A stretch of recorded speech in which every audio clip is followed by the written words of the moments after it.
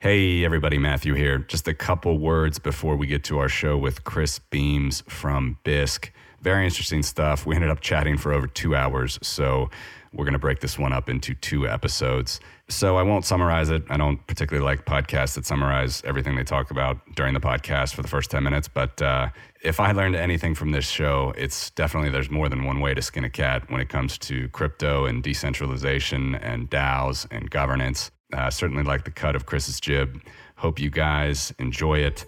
2 episodes coming up here today and next week with Chris Beams. It is December 7th when we recorded this. Bitcoin price going crazy. Lots of fun. Thank you for listening. Like, subscribe, really appreciate it. And happy holidays to you.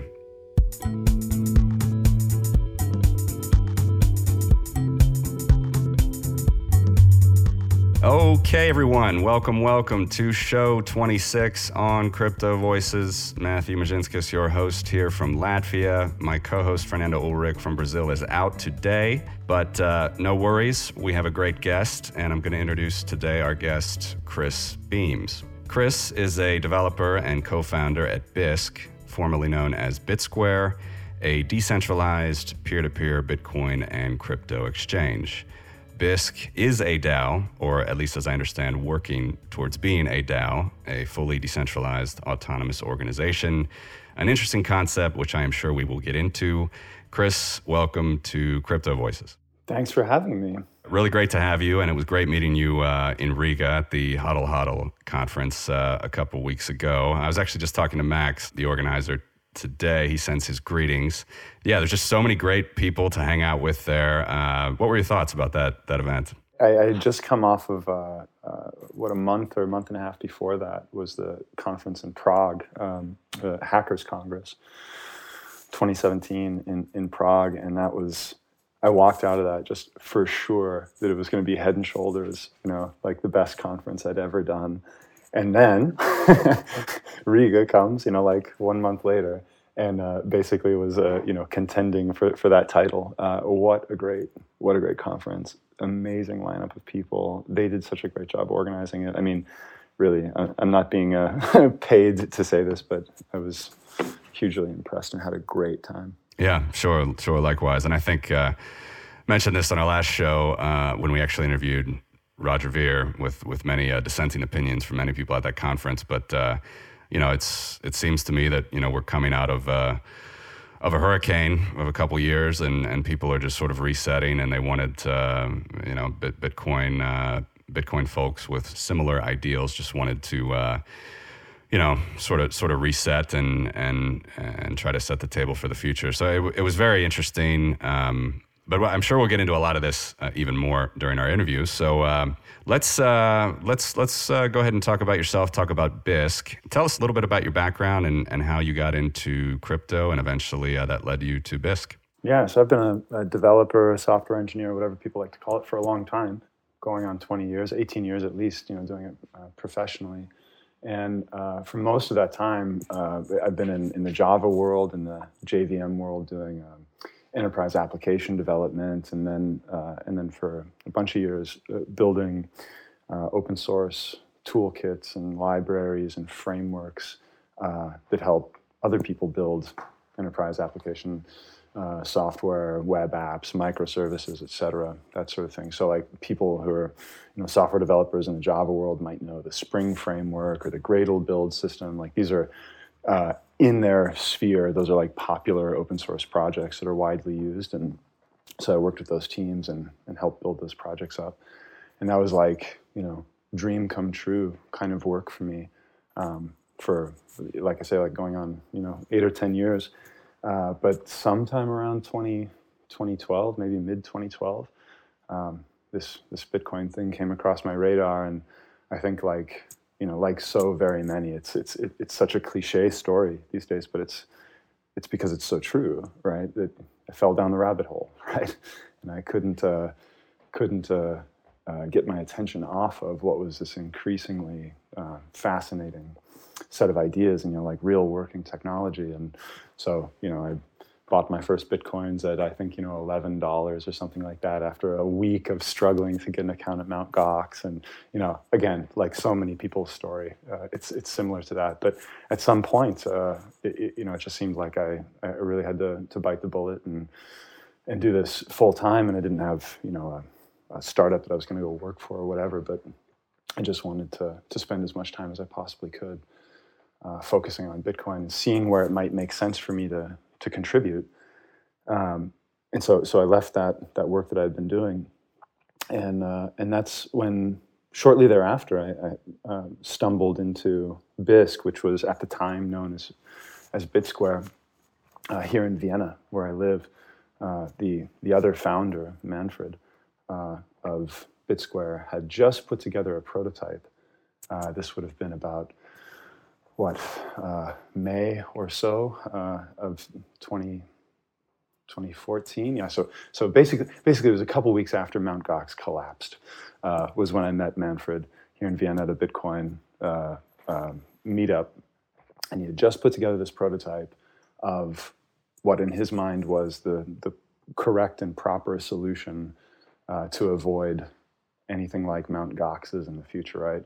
We all knew that centralized exchanges were anathema and, the antithesis of the ideas of Bitcoin, right? Be your own bank. Well, probably shouldn't put your private keys and your coins in somebody else's hands, right? A custodial exchange like Mt. Gox was always a bad idea, and people knew it, but we just didn't have any other proper solutions, right? So Bisq, or again then BitSquare, was really born of this idea: what if we built an exchange that really worked like Bitcoin works? It was a kind of Bitcoin native exchange, if you will, something that's properly decentralized, peer-to-peer, security-focused, right? Your coins never leave your hands. And if they do, they're in multi-sig escrow, right, on the blockchain, no third parties to trust, private all the way down, right? That critical moment of protecting privacy is exchange transactions. Getting in and out of Bitcoin is where you could say privacy matters most in some ways. And of course, we wanted it to be something that can be censorship resistant as well, right? And decentralized or even properly distributed networks like Bisq, where everybody's running a client, tend to be harder to shut down than centralized efforts. So we can get more into the origin of that and the purpose and motivation behind Bisq, but that's a bit of the origin story for me, right? And that was, again, back in whenever it was. I'm missing the dates here, but 2014 or so, almost 4 years ago anyway. And now here we are, about 4 years later, and Bisq is up and running, and we can talk all about the stats and so on later if you like. Our listeners, probably if they've been around Bitcoin for a while, they've heard of BitSquare, but I understand that you've changed the name relatively recently to Bisq. Can you explain why you did that? Yeah, we changed the name, I think, last April or so now, or April of this year, 2017. So it's been some months anyway. But the reason that we changed it was, or it's actually useful to just talk about why did we name it BitSquare in the first place, and then can talk about why we changed the name. The name was came from the idea of Satoshi squares, which never became super popular, but they were a great idea and happened certainly a number of times. Satoshi squares were just this idea that, like, hey, you want to buy Bitcoin, you want to sell Bitcoin, let's all convene somewhere, let's assemble somewhere into a so-called Satoshi square, and we can just call out offers, right? And just do person-to-person, in-person, right? Sort of physical meet space Bitcoin trading. And we really like that idea, right? We like the spirit of that, just individual people getting together to trade. And of course, the idea was, what if we could take that same kind of ethos, right, and do it online at a distance, right, over the internet and so on. And so that's where BitSquare was born. Then we changed the name because a certain financial services and payment processing company asked us not to use the word square in our name because it might overlap with their name. You might be able to guess which company that is. And so, we kindly complied and changed our name, basically shortening it, right, from BitSquare down to BISQ, so almost like an abbreviation of it. And so today we're Bisq, but that's where the name originally came from. Oh, it's sort of a catchy shortening of it, but it actually works out better in some ways. I think it's very Googleable, and it's also it has that. It's just strange enough, right, to maybe stick. Yeah, indeed. In any event, it was nice of you guys to do that. But that leads me to my next question. This is sort of a broader one, and you can dig into the details of your own organization or decentralized organization. But could you explain your understanding of the concept behind open source and decentralized development? Fernando and I, we're not developers, more sort of business types. So these sorts of decentralized systems, decentralized governance, open source, it is very confusing for traditional sort of business people to understand why you even do that, why that's a good thing to do. If you don't have a profit incentive and you're just trying to, at the end of the day, provide a good service at a good profit, it does seem counterintuitive. So it's a big sort of question, but even when you're talking to something like renaming from BitSquare to Bisq, and just how team meetings go and things. I mean, what's your idea of the concept behind open source decentralized development? Yeah, that's certainly a big question, but it's one that I really love thinking about and talking about. So sort of what is open source? Why open source? You started to talk about business models and making money and not making money, right? That's something that's always been close to my heart over the last many years, because I've been working in open source. Again, before doing anything with Bitcoin or crypto, right? I've been working in open source for a long time. And it's always been a challenge to figure out how to make money out of these efforts. So I'll get into that and how that kind of ties back into what we're doing with Bisq. But just to answer kind of those biggest, most general questions first, what is open source? Why open source? And so on, and then into decentralization. Well, of course, most people probably know when we say open source, we mean the source code for whatever program or application or system or network you're interacting with is publicly and freely available, right? So, typically these days it's on GitHub, but it could be anywhere on the internet, and it's free for everybody to examine and even modify for themselves, at least potentially. There are many reasons that culture evolved over the years, and it's an old one, right? This is going back decades at this point, before it was even called open source, right? It was a freeware and shareware and all kinds of different communities that came together over time. But this idea of open source software and the idea of free software, right? Those two related camps around what we usually call open source software. We're sort of really congealing and coming together in the 90s and 2000s, and in the sort of 2000s, early 2000s, we started really to see the rise of open source software in the enterprise, particularly. Enterprises were going from using closed source proprietary systems and stacks of software to using free and open source software, principally because developers, indeed like myself, around the time, we're looking at the options and saying, it's just way better to use open source toolkits and frameworks and so on, because we can see the code, because we can help improve it, because we know it's been audited and understood and examined by thousands of eyes and users and developers' minds, as opposed to, however bright, say, Microsoft may have been, right? Or just name any other proprietary closed source software vendor, no matter how great they are. They could never be as great as the entirety of all possible software developers, right? As the entire network of people who could look at and contribute to open source. So this is a trend that we always see. We were in Riga last week or 2 weeks ago with Andreas, right, Antonopoulos, and he's very eloquent at talking about the tendency. Indeed, really, the inevitability, it seems, for open, decentralized networks to eventually overtake whatever their closed and proprietary, equivalents or alternatives may have been. And because of the nature of these things, because of the economics of these things, it tends to be that closed proprietary solutions get to market quicker because a company's backing them, they're funded, they can get it out the door, right, and market it and sort of get penetration right. In the meantime, with no big monetary incentive powering it, usually, hackers and geeks and so on just start building better things slowly, chaotically, without a lot of direction. But given enough time, things usually come together in a way that overtake these proprietary alternatives. So whether we're talking about the internet itself and all of the closed options that tried to be their own private internets, and obviously we all live on the internet today, the open, decentralized, not owned by anybody version of the internet, right? Same thing with Bitcoin, right? There's an open, decentralized, public,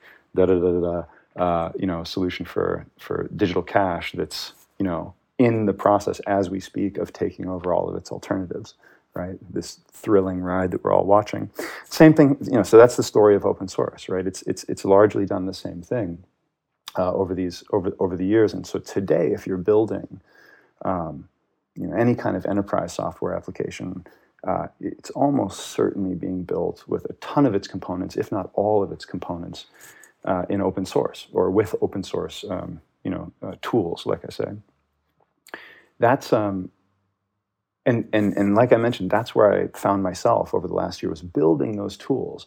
And that was always a challenge because I'd be working with the team, we have great technology, great ideas, lots and lots of users of whatever it is that we're building, say a framework for building web applications. That's what Spring, or the Spring framework, was and is. It's something that I worked on for a long time.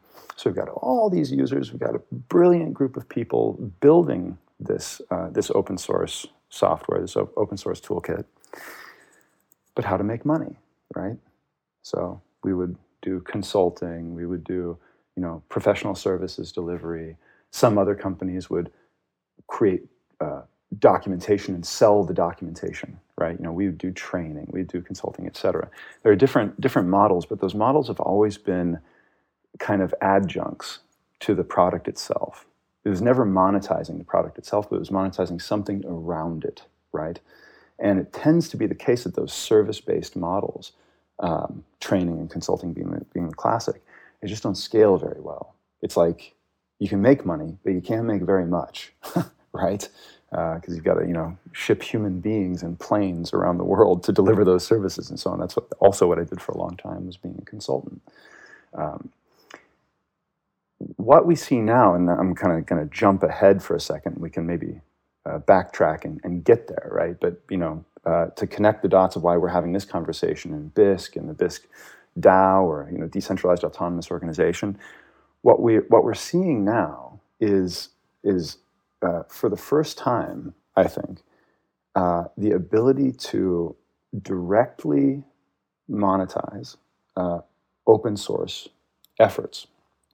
And this is not like generally applicable stuff at all yet. There are no best practices. Nobody really knows what they're doing or how to do this. There's just a handful of attempts out there. But with the advent of cryptocurrency, basically, with the advent of Bitcoin, we now have something that we never had before as open source developers and teams of open source developers working together. We have the ability to incentivize each other to work together at a distance with very little trust, right? Certainly without the need to establish a company, to incorporate, to have all manner of bureaucracy and paperwork and so on. If what you're working on somehow has an incentive model, and we can talk about how Bisq does this, right? Bisq is a decentralized exchange and people pay trading fees, right? So real users use this network, use this software, and they pay money to do it because it's valuable. They pay that money in Bitcoin. Well, all of a sudden, it's now possible, at least in principle, to route that money that they're paying to the people who are building that network, who are building that software, who are building Bisq. And that's exactly what we're up to.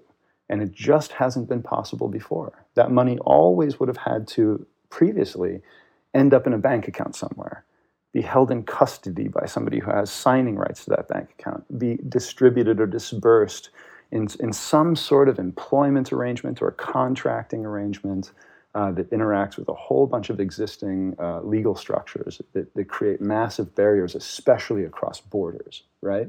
Now, for the first time, we have the ability to, with much greater ease, much less friction, collaborate, work together, and incentivize each other to work together. That's a really great answer. I think, Fernando and I are both interested in these really sort of big picture ideas. And it's just, like you said, it's so intriguing that these sorts of systems just for the first time, and like you said, they've been around before cryptocurrency, but largely because of cryptocurrency, they can just flourish in a very yet unseen way, and it's just fantastic. But one more question, actually, before we get to more of how Bisq works and how your DAO works.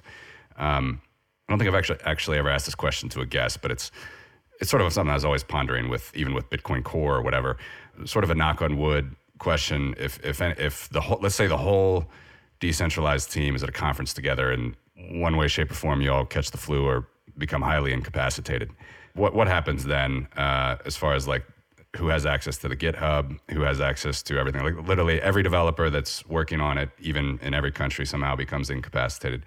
What is that next step with an open source project such as Bisq? Is it just freely available on the GitHub that anybody can pull it and copy it and continue on? Yeah, this probably I'll answer it in a couple of parts, right?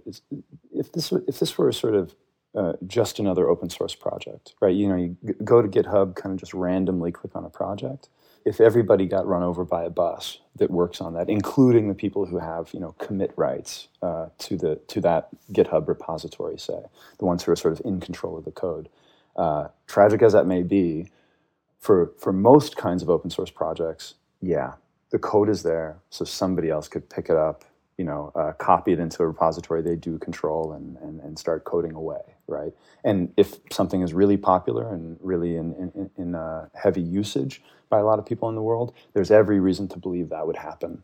And a good example here would be Linux, right? So the Linux kernel, the Linux source tree, Linus Torvalds still has master commit rights over that thing. Well, if he got taken out tomorrow, there would just be plenty of people who are competent and could pick that up, right? So that's kind of a sort of more classic example with a fairly simple answer. When it comes to what we're doing with Bisq, where it's not just an open source project, like here's some static code sitting in a GitHub repository, it's also actually an up and running, living, breathing, operating network, right? Where all the different nodes on that network are composed of principally people running the Bisq client, this desktop application that they download, run on their machine, and that connects to the peer-to-peer network, very much like Bitcoin itself does, right? When you're running, say, Bitcoin Core or whatever kind of wallet.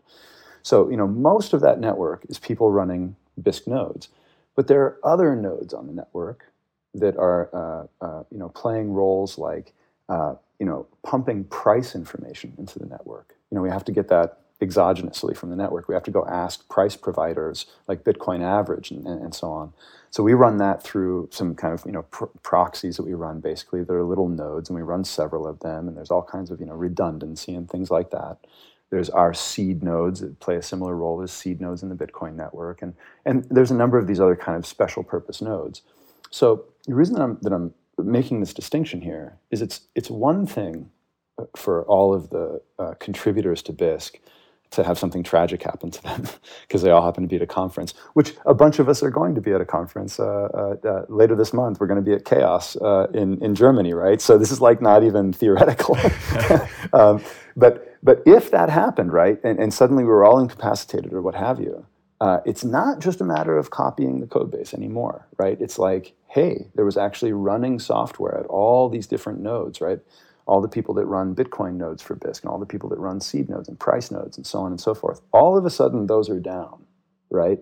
So that's another level of concern. And that's why I think a truly resilient or truly robust DAO, you can't call it that. You can't call it truly robust if there's only one person who has control over, say, these critical kinds of nodes. Or, let's take it outside of the peer-to-peer network. Let's talk about, say, control over our DNS, right? We do have a website. We do have Bisq.network, right? Who has control over that? If this is really a DAO, and there's really not kind of some secret, super privileged group of people who actually have all the keys to everything, and that is the goal, right? That is where we're headed with this, then redundancy really matters, right? You probably don't want to have any roles, like owner of the DNS, access to DNS, say, where there's just one person. It's very timely that you ask this question, because our forum went down today, right? We have a discourse forum at bisq.community. That's the URL. It went down a few hours ago, and I think as we speak, it might still be down, because there's one person who has the keys to that. I don't, as a co-founder. Our other co-founder doesn't. We fully and properly decentralized ownership of the forum to a member of our community, a contributor, but we weren't able to get a hold of him for a few hours. So we're right in the middle of learning, right? Okay, how much is enough decentralization? How much redundancy is necessary, right? So in this case, it may not be fully and properly enough. You need to still work more. Exactly, and we're certain. We say, I'll often say something like, Bisq is a fully decentralized, crypto fiat exchange, et cetera, and that's certainly true at the technical level. Right, Bisq is a highly decentralized, even like I said before, like even fully distributed network in terms of the way that it works. But what's not decentralized fully by any means is the human side of it, the management, the funding, the governance, the decision making, and furthermore, I would assert that no such project could ever come out of the gate fully decentralized in those aspects.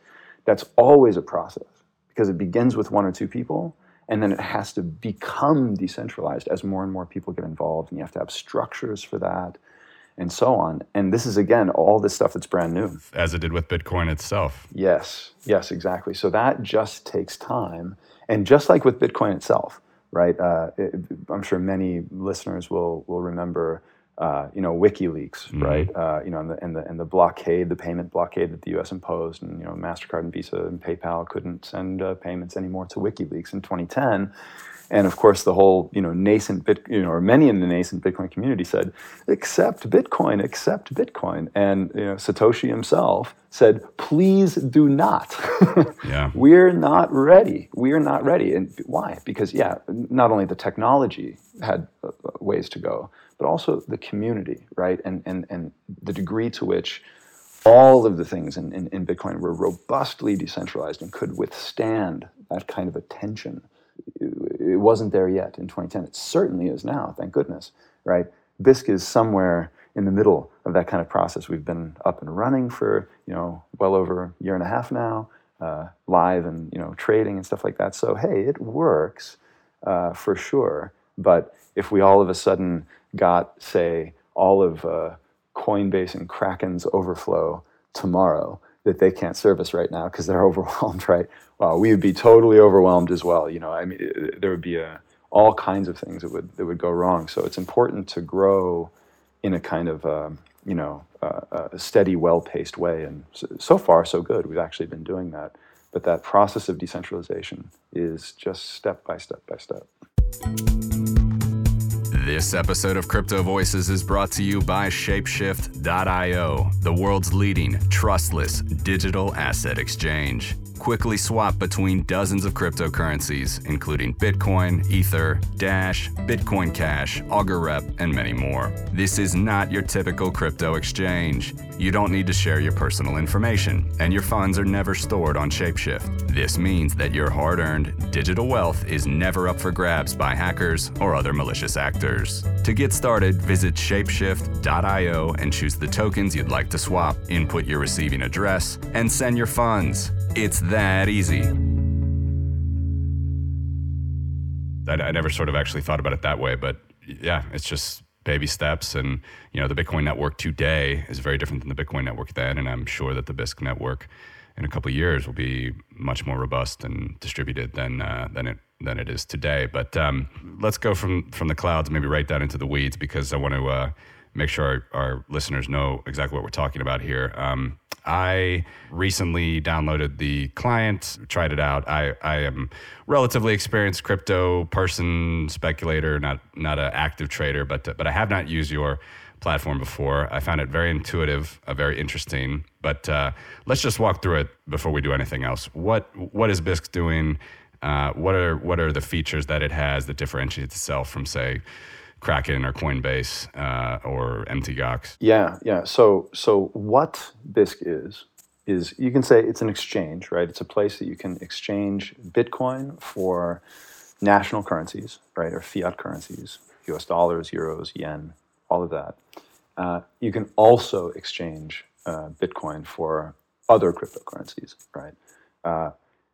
That's important functionality, and we do a lot of those trades. But that's not really the core of the project. The core of the project, it's raison d'etre, right? The reason that we built it was to have one rock solid on ramp and off ramp from crypto, right, into and out of crypto from the fiat world that is, right, secure, private, and censorship resistant, like I mentioned before. And it's just worth kind of quickly defining each one of those. Because they're just what Bisq is about. This is how we differentiate ourselves, and this is why, currently, we believe we're the only decentralized crypto fiat exchange out there that sort of checks these boxes that are so important to us and that we think are so important to many users and ought to be important to a whole lot more users, right? Which is security. What does that mean? That means the safety of your funds, right? So if you don't, not your keys, not your Bitcoin, right? Is the adage. If you don't have your private keys, it's not your Bitcoin. And when you put your Bitcoin on a centralized exchange, be it Coinbase or Mt. Gox or whatever it was, that's a massive, massive risk. And the beatings have and will continue, right? There's just mega, multi-million, multi-$100 million hacks every single year. Multiple times every year, most years. It's just too much of a honeypot. Where there's that much value, it's going to get stolen, right? There's just billions of reasons why you would figure out how to hack those servers, right? So the lesson is just stop. Don't do that. You're doing it wrong when you put your money on a centralized exchange server. Even when it's just for a few minutes, even if you say, I'm going to get it in and get it out. When thousands of other people are doing that at the same time, there's always a huge reason and a huge risk for hackers to find a way to get in and inside jobs and so on, right? So the solution is stop doing it that way. And of course you have to have another way to do it. And we can talk about how Bisq does that in a moment. But that's sort of reason for existing number one is that for an exchange network, for a system of exchange in Bitcoin to work like Bitcoin works. If Bitcoin is about being your own bank, right, Bisq is about being your own exchange. You keep control of your funds all the time, and when you're in the middle of a trade, your funds are locked away in a multi-sig escrow, which we could talk about in more detail. But those are all things that do right by Bitcoin's ideas and ideals, the way that we design that. We hope, others can be the judge, but that's why we designed it that way. Privacy is, often those two things get kind of conflated and confused, but they really are very, very distinct, right? If security is about the safety of your funds, privacy is about control over your information, your personal data, right? And just like you don't have the keys, you don't have the Bitcoin, right? Well, if you don't have control over your personal information, somebody else does. And it happens to be the case that these centralized exchanges, usually not for reasons of their own, but for reasons of the regulatory regimes they're domiciled under, particularly in the US, right? Those centralized exchanges are forced by law to collect personally identifying information at the time of account creation and setup. So you send a passport, you send, your electricity bill or whatever it is. In any case, you've got sensitive personal information on file, en masse with other people. I mean, hundreds of thousands, millions of other people at an exchange like Coinbase. Well, that's just as much a honeypot for different reasons, right, as the pooling of Bitcoin private keys are. So one is just clearly take the money and run. The other one is take the identities and run, take the data and run. So whether it's identity thieves or governments or what have you, there's bad actors that want to come after that information and do come after that information. This is not theoretical, right? We can just look at the John Doe summons from the IRS that's been going on over the last year or so, and that just came to a conclusion this month with Coinbase, right? We have 14,300 people that just got doxxed by the U.S. government for trading on an exchange. Right? And that really speaks to the there's a kind of asymmetry with thinking about privacy, that dealing with privacy, protecting your privacy in the moment when your privacy is sort of the moment that it's at risk, like sending your passport to Coinbase because you want to set up an account or whatever it may be, it never feels important to you in that moment, right?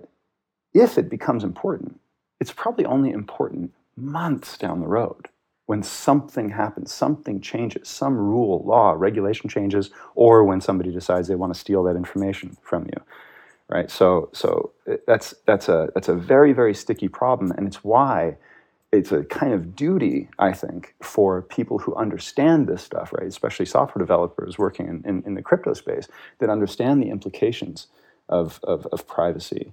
I actually think it's our duty to make things private by default. All the time, always, and everywhere you go. Make it easy and make it basically the only thing to be private, unless and until you, the user, decide to opt out of privacy, right? And say, okay, I'm fine, I'm going to put my public name on this and so on. Well, of course that's your right, because you should control your data, right? That's the whole privacy principle there. This is about the control of data. It's not about having nothing to hide. It's about control over your information. So that's the second reason that we built Bisq, and why we built it the way we built it, was to be private by default. And if you look at the way that Bisq is, designed and built, the foundation of that privacy is that Bisq runs on top of the Tor network. So every Bisq node, every Bisq client on users' desktops around the world is a Tor hidden service, right? With all of the extraordinary privacy protections that hidden services afford to people. It's a superpower. It's amazing that hidden services work the way they do. And Bisq just makes all of that stuff work out of the box, and you never have to think about it, right? Then there's the protocol itself, right? How we protect users' privacy through our own trading protocol, and how messages are encrypted. Even on top of Tor, of course, we're encrypting every message, between traders. It was truly peer-to-peer trading on Bisq. So this is something that really distinguishes Bisq from typical exchanges. Usually, when you're on a centralized exchange, and this isn't just in crypto, right? This is like in the whole sort of larger financial world. Usually, when you're trading, you never really have any sort of awareness of a particular counterparty on the other side, whose stuff you're buying or selling to, right? There's the system in the middle. There's an automatic order matching managed by a third-party platform in the middle that can kind of slice and dice up, offers and trades and so on, such that whatever it is that you want to buy or sell can get settled and handled instantaneously, basically.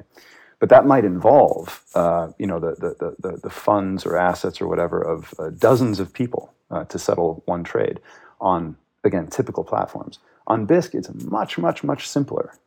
there's just individual people putting offers to buy Bitcoin and offers to sell Bitcoin. Offers to buy Bitcoin for dollars, offers to sell Bitcoin for euros, whatever it may be. And when you're browsing through Bisq's offer book, that's what you're seeing. You're seeing individual people's offers to buy and sell. And you're saying, oh, that one looks good to me. I like the price. I like the amount that they're saying that they want to sell. I'll take it, right? And if you don't see anything like that, then you would create your own offer to buy or sell Bitcoin as you choose. And then somebody sees yours and says they like it, and they take it, right? And when that offer is taken, the communication about that offer and the process of settling that trade, which we can get into if you like, that all happens peer-to-peer. It's really just a communication between those two counterparties. So we're decentralized in our structure, but we're also truly peer-to-peer in how traders communicate and settle trades with each other. So that's security and privacy, right? Just kind of taking this overview of what Bisq is and why we built it. And then the third thing is censorship resistance, right? That, we're at this early stage in all of this crypto stuff, and every day it seems, certainly every week, there's a new headline about this government is regulating or restricting or banning or what have you, Bitcoin or exchanges, or, China was the biggest stuff in the headlines this year, but really it's almost every day you see some sort of headline about this.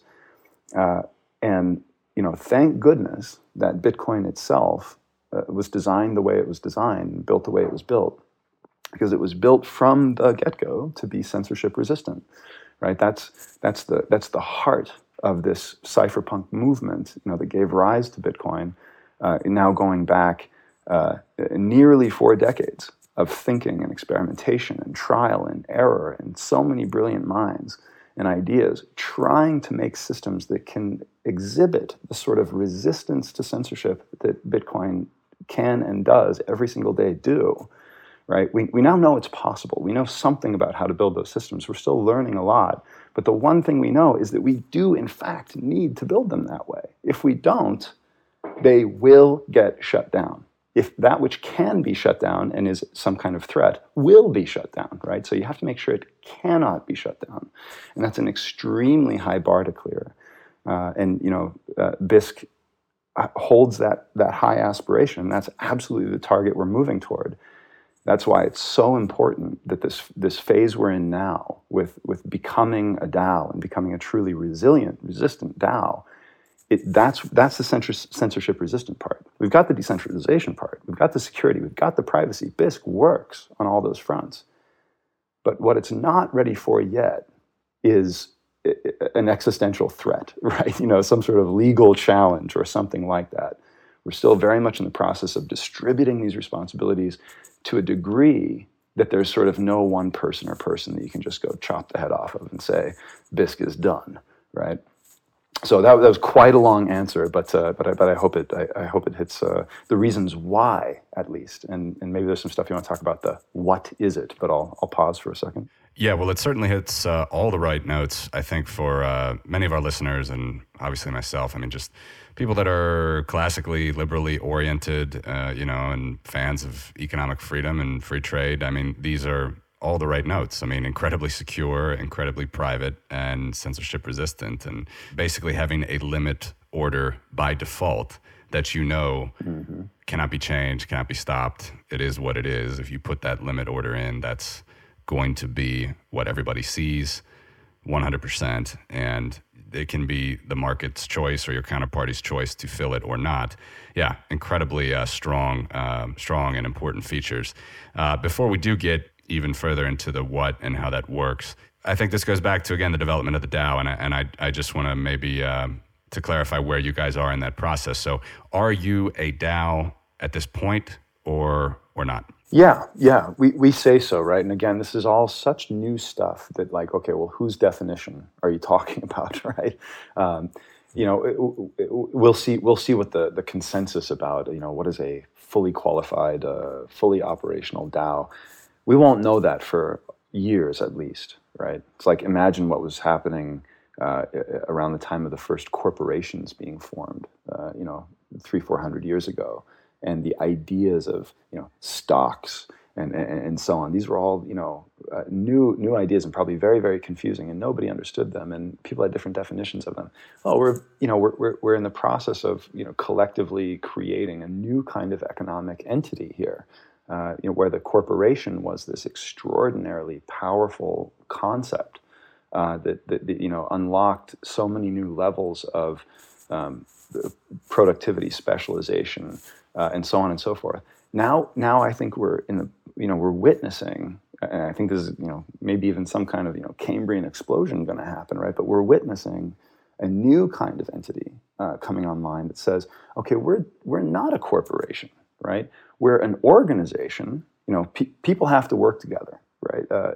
In order to have any sort of productivity, and in order to unlock new levels of economic growth, people have to work together and cooperate. That's the way it works. But do we have to do that inside of a legal fiction, right? Do we have to do that inside of a legal person, an incorporation that becomes a legal entity inside of some particular jurisdiction? Is that necessary anymore? I'm not saying that's going to go away tomorrow at all, right?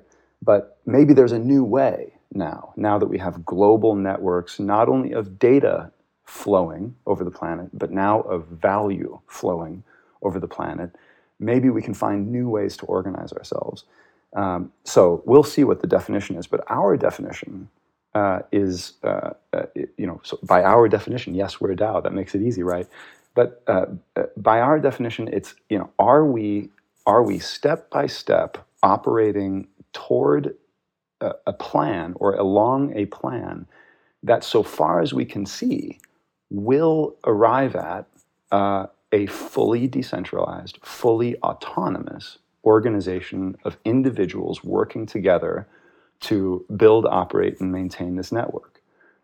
That's what matters, right? So whatever the particular definition of a DAO is, doesn't really matter. What matters is it actually decentralized so that nobody's really in control, therefore censorship resistant, right? Is it actually autonomous, right?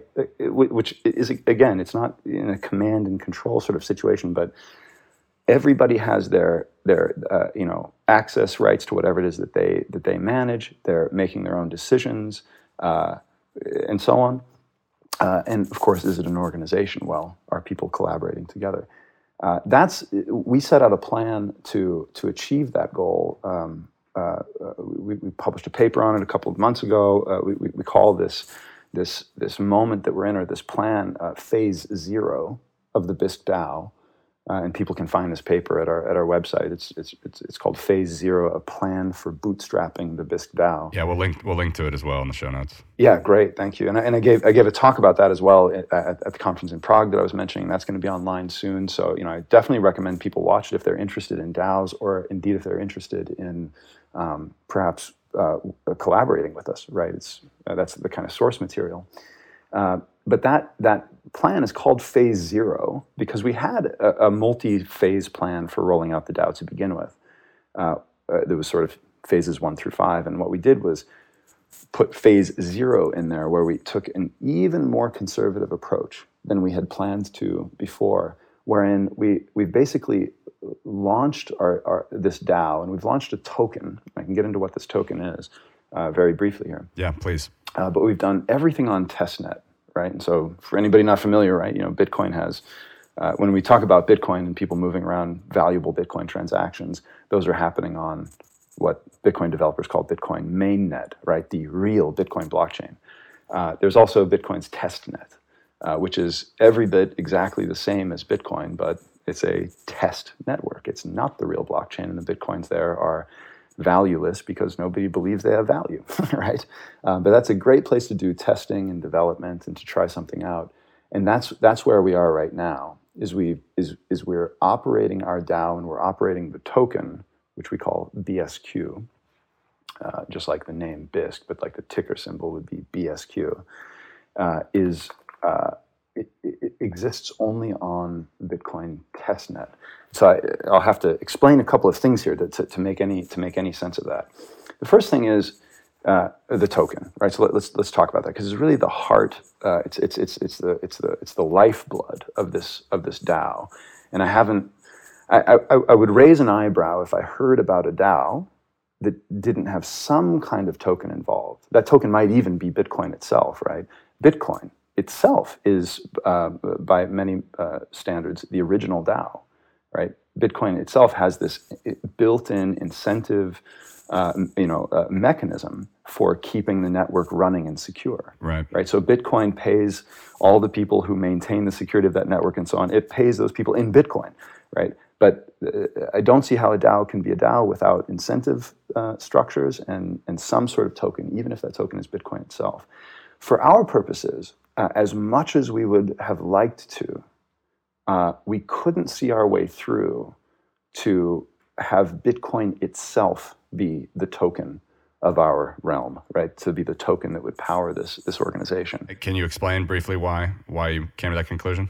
So for reasons that I'll explain just after saying this, what we didn't want to do is we didn't want to jump all the way over to, what's quite common these days with creating, say, Ethereum-based tokens, right? ERC20 tokens, which is very, very common in the ICO world, right? As probably most listeners know. Yep. That was a bridge too far. There's many reasons we don't want to do that. I won't necessarily get into them all here. But what we wanted to do was to be as close to Bitcoin as we possibly can, even use Bitcoin if we possibly could, and we couldn't see our way through to doing that. So what we created is a colored coin. People might be to more or less degrees familiar with what a colored coin is, but a colored coin is fundamentally Bitcoin. A colored coin that's based on Bitcoin would be fundamentally backed by Bitcoin, but with additional rules, additional validation rules on top of Bitcoin's own validation rules that say what a valid colored coin is, right? So our colored coin is called BSQ. So BSQ has additional validation rules that tell the network whether or not a BSQ transaction is a valid transaction and so on. I realize that's a bit abstract, so let's talk about it concretely. What does BSQ do? What does it need to do that it needed to have these extra capabilities and extra rules and so on? So inside of the Bisq DAO, there's 5 functions or utilities for BSQ. And the first one is being compensated in it, right? So if you do any kind of work that adds value to Bisq, and this is really the broadest umbrella that you can span here.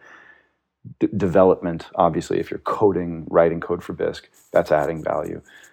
But also, if you're on Reddit and you're helping answering questions and sharing about new releases, or you're active on Twitter, or you manage our DNS, like I mentioned before, or you operate one of our seed nodes, or any and all of the things that are necessary to the operation of the network and that add value to the network. Those are all what we would consider contributions from contributors that can be compensated, right? And how we compensate is with BSQ. So sort of put a pin in that and just imagine for a moment, I can do work for the Bisq DAO. I'm not employed. I sign no contracts, nothing like that. But if I do work, I can submit a compensation request and I can say, hey, everybody, here's some stuff I did. I'd like to be paid so many BSQ. What do you all think? And that takes us to the second function or second utility of the Bisq token inside of the Bisq DAO, which is voting. So if you're somebody who has BSQ already, we would call you a stakeholder. And we can talk about how people originally get BSQ in just a moment. I'll get to that. But if you have BSQ like you've been compensated before, right, then you have voting rights. And so it's not sort of one man, one vote, but it's one token, one vote. And so if you're somebody who's done a lot of work for the DAO and you've been compensated to the tune of hundreds of thousands of BSQ, you would have an outsized amount of voting power. And that's totally intentional because Bisq the Bisq DAO is designed as a meritocracy. Right? So we think the best way to manage, if we have to make sort of voting style decisions, which, in my mind, you always want to be very reluctant to introduce voting into a system, right? That just creates strife. Voting is a process that, by definition, creates losers. Right. So you don't want to do that if you can possibly avoid it. But if there are certain things you have to vote on, then let the people who have added the most value over time, who have demonstrably stewarded this project to the success that it enjoys today. Let them have the weight in the decision making, right? So we have a sort of a merit weighted voting structure based on this DAO, or based on this token, and so stakeholders are monthly voting on compensation requests, voting with their BSQ about who should get new BSQ in those compensation requests. We're actually right in the middle of our voting on our October compensation requests right now. We're in the middle of voting on our November compensation requests. You and I are having this conversation early December, right? And so we're just voting on last month's compensation requests as we speak.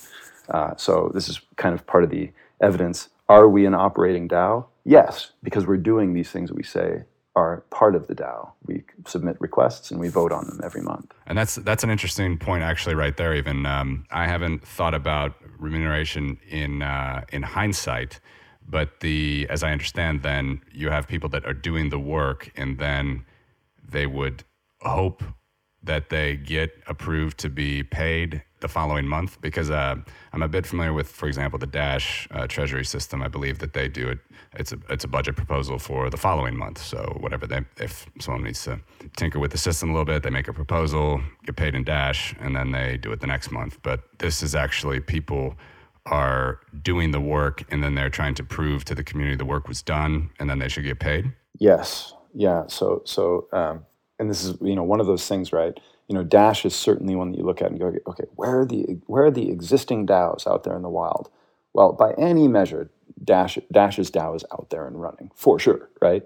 So how do they do it, right? There are a few other ones that you can sort of point out, and they at least seem to have signs of life at the very least. But they're going to all do things really different ways, because there's no standards here yet, right? Or best practices. Sure. Yeah. So for us, it's just like you said, that people do work, whatever it may be, and after the fact submit a compensation request. Which, by the way, right, for people who are familiar, like the compensation requests at this level where we're at, they're just GitHub issues, right? So people are putting in a GitHub issue saying, here's my compensation request for the month of November. Here's a bunch of links to maybe other GitHub issues, other pull requests, Reddit threads, whatever it was that I did. Here's some kind of evidence, right? And you can all evaluate it for yourselves. And here's the amount of BSQ that I'm asking for. And you think about that, but it looks like that could be a setup, for a fall. Somebody goes and does a whole bunch of work, asks for too much, asks for too little, gets voted down, feels dejected, goes away and never to return, or something like that. But our thesis here, right? Again, we're only a couple of months into the actual operation of this, but so far so good, is that by structuring it this way, we're creating a set of social incentives, right? There's every reason under this model, as we've designed it, there's every reason for somebody to be very, let's say, pro-social, right? When they think about the work that they want to do. Just going out and doing a bunch of work and then asking to be compensated for it after the fact probably isn't going to go that well, right? Because people are like, well, why was that important? Or, oh, didn't you know we already did it this way over here? Or whatever. Right. So people are encouraged to show up in Slack, to show up on our mailing list, to show up in GitHub. There's a variety of places where people can engage in a conversation with other contributors and say, would this be of value? Should I do it? Should I do it this way, that way? And then even to take it a step further and say, well, what do you think this would be worth? People know who the high value stakeholders are in the network. The co-founders have a lot of voting power still. You could just ask, right? Like, you think this is worth 1,000, 2,000? And it's that very human process, right? So it's really, we want to foster a certain kind of culture, right? Where people just show up and autonomously act in ways that are very cooperative, pro-social, and actually work out over time. So it's very much an experiment. Again, so far so good for the most part, I think.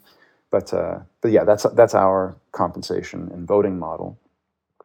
And those are 2 of 5 functions for the token, right? So to quickly touch on the other 3 functions, the third function is spending BSQ. So we talked about earning it, voting it, But what can you spend BSQ on? Like, what is BSQ sort of good for in the world?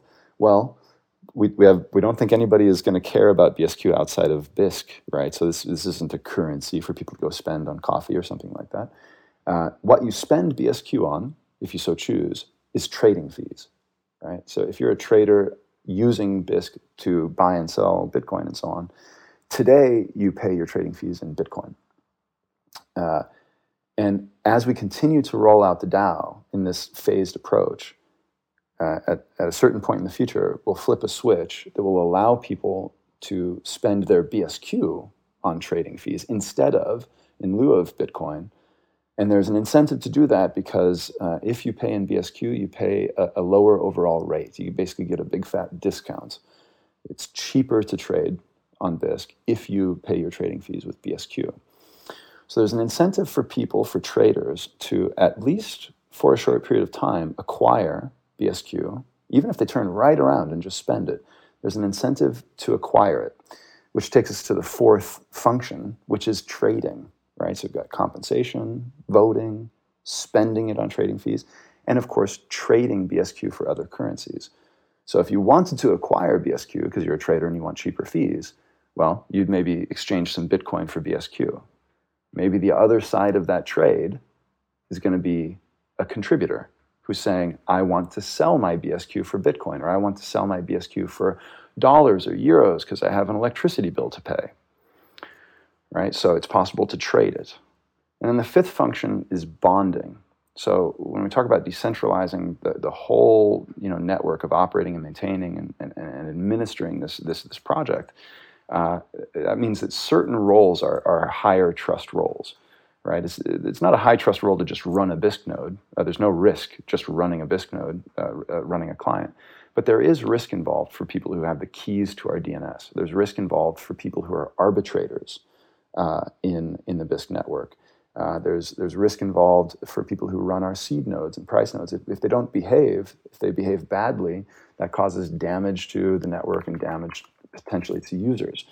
So what we do is we have people who take on those roles, put up a bond in BSQ. They're locking away that BSQ that they've earned, so they can't spend it, they can't trade it. But in return for putting up that bond in BSQ, they get this right, which might be, say, privileges to the keys to our GitHub organization or whatever role it is that they're performing. And they, of course, are then able to put in compensation requests for performing that role, which might, in some cases, be a lot of compensation because they're doing a lot of work or what they're doing is very important or valuable. So without going into all more detail, that's the 5 functions of BSQ. And when you sort of read the literature that we've put out about this, right, the paper that I mentioned before, you can see diagrams and so on that really paint the picture of how this is intended, at least, to be a kind of closed-loop ecosystem powering value getting generated and being pumped into the network by people contributing, doing work, coding, whatever it may be, and then people consuming that value, traders using the platform, and it very meaningfully transferring value directly to the people who are contributing through the purchase of BSQ. Indeed, they're buying it from the people who earned it in the first place in that trading function. All right, so that will wrap it up for part 1 of our interview with Chris Beams from Bisq.